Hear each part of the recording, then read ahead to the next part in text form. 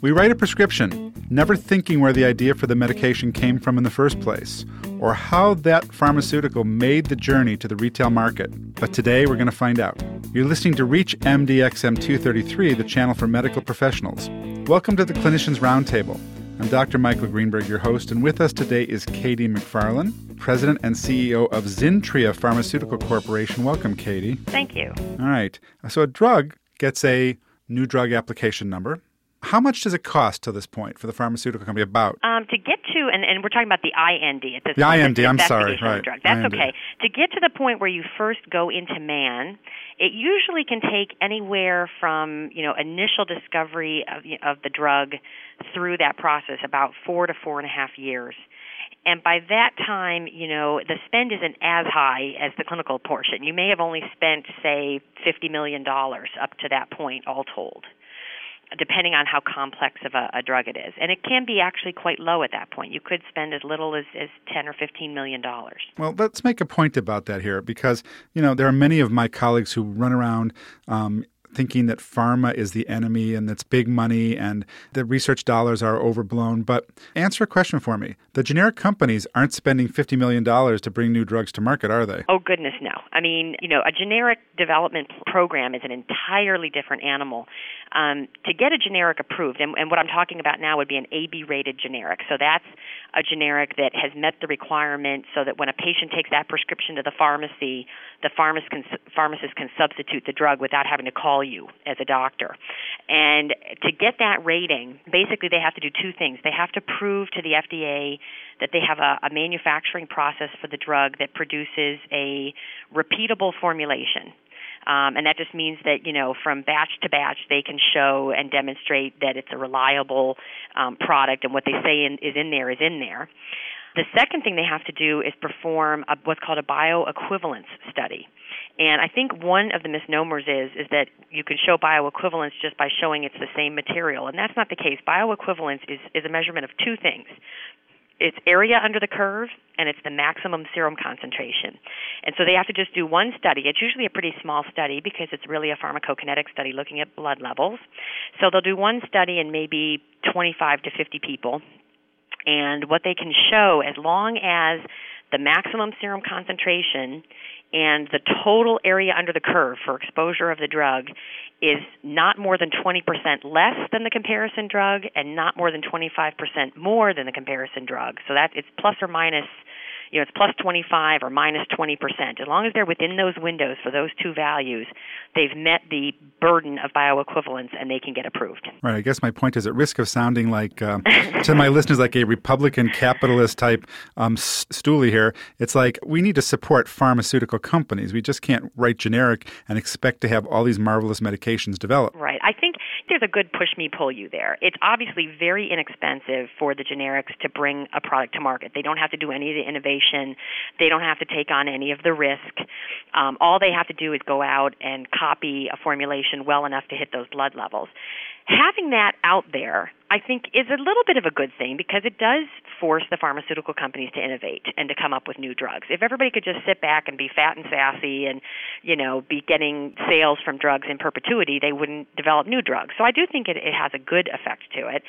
And I think that to your point, though, clearly the drug industry, to get a drug to market now can take, on average about 15 years and anywhere from $500 million to $800 million.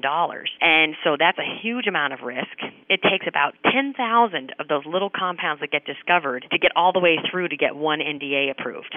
So a lot of drugs you do spend money on up front, and even though you might only be doing it in small increments at the beginning, it adds up. To get one drug approved, it's enormously expensive, and there's a lot of drugs that haven't made it in the wake. So yeah, the pharmaceutical industry, when they launch a new product, it is priced accordingly because of all the money that had to go into the R&D. And I know one of the other things that doctors often tell me is, they look around and they say, well, we get a lot of new drugs that don't seem that innovative. They don't seem like that big of an advance.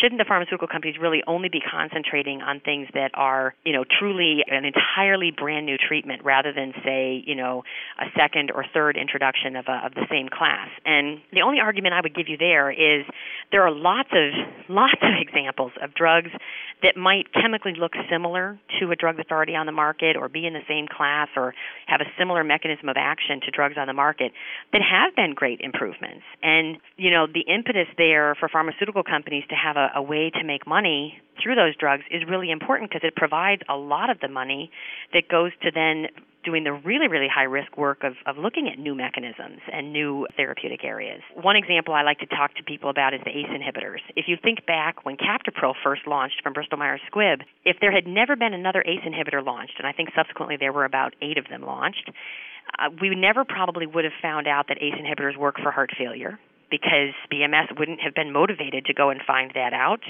and they wouldn't have had Merck breathing down their back with enalapril, and so we wouldn't have had that little war happen, and then we wouldn't have had Ramipril come along and say, well, I've got to show some, and studied their ACE inhibitor for prevention of heart attacks.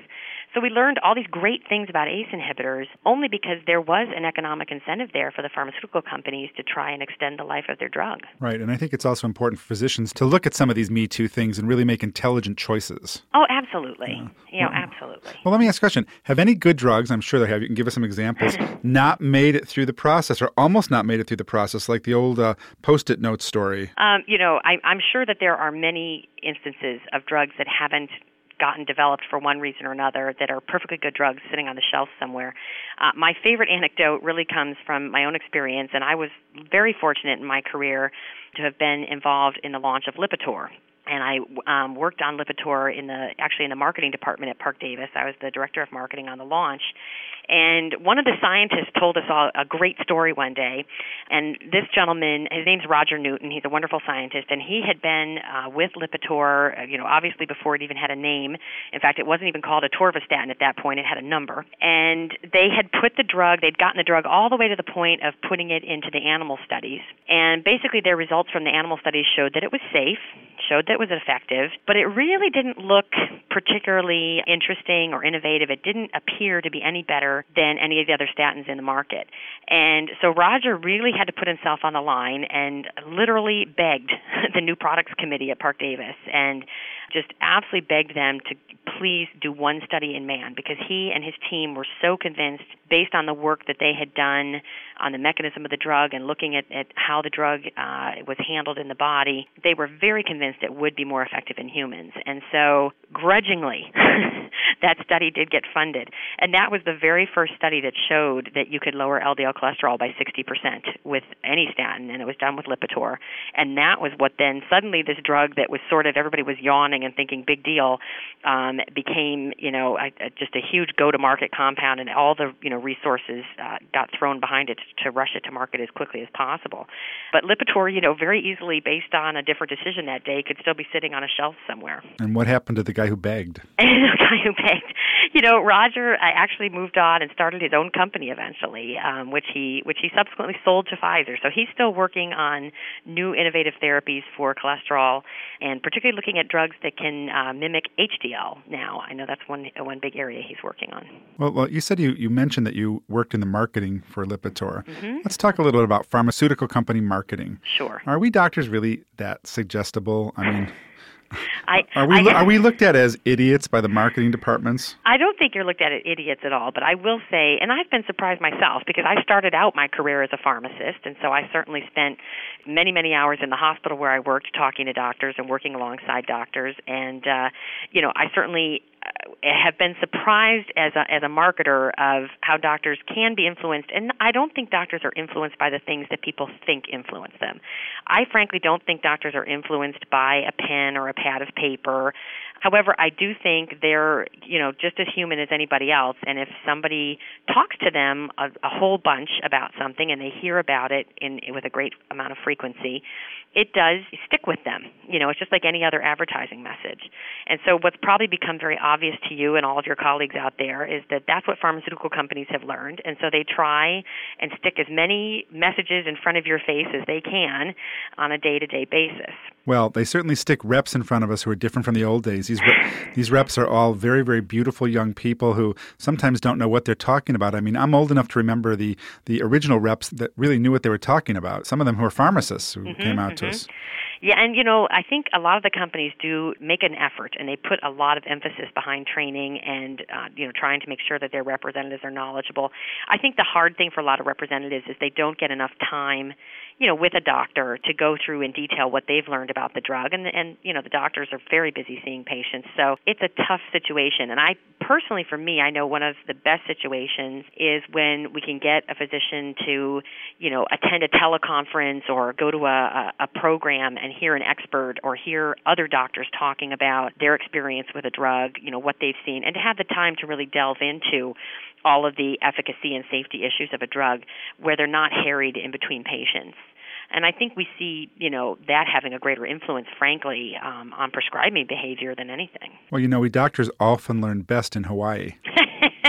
Yeah, well, we're not allowed to send you all to Hawaii anymore. I think that's one of the things that's changed a great deal. And I'd be surprised if your audience isn't terribly well aware of it, but about 5 or 6 years back, the federal government really started to stick their nose into the marketing practices of pharmaceutical companies. And under various acts that already are on the books, laws, they actually started going after and prosecuting pharmaceutical companies under anti-kickback legislation.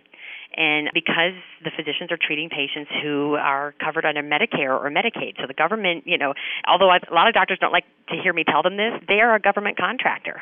And so just like you can't bribe your congressman with free lunch, we can't, the same way we can't do that with doctors. Wait. You can't bribe your congressman with free lunch? No, you're not supposed to be able to do that. What are all those lobbyists doing? Well, that's a great question. There's a whole set of rules for those guys. But, they're representing political action committees, et cetera. But as an individual, you can't, and what constitutes, and I'm being harsh with the term bribe, but really there are federal regulators that would tell you that very simple, quote-unquote gifts to physicians can be construed as a bribe. And so that's why pharmaceutical companies are very limited in what they can do with doctors. You can only provide them with something that ultimately would benefit the patient or the practice. Well, I think bagels, they really benefit patients. Yeah. Yeah, food seems to be a safe haven, and so unfortunately I think we're fattening up the doctors of America with a lot of food in the office. But unfortunately it's one of the only things that we can do. Even, the thing that used to be hardest for me when I was managing a sales force, because, you have some creative and clever people, and they would want to do things like buy textbooks or journal subscriptions for doctors, and unfortunately the dollar value of those just exceeds what the government considers to be a tolerance level for, crossing into the area of too much influence. Well, nothing like a little hypocrisy from the government, right? Exactly. Katie, thanks for being my guest today and sharing the process of the birth and development of a pharmaceutical with us. I'm Dr. Michael Greenberg, and you've been listening to the Clinicians Roundtable on ReachMD XM233, the channel for medical professionals. Send your email to xm@reachmd.com, and we truly thank you for listening.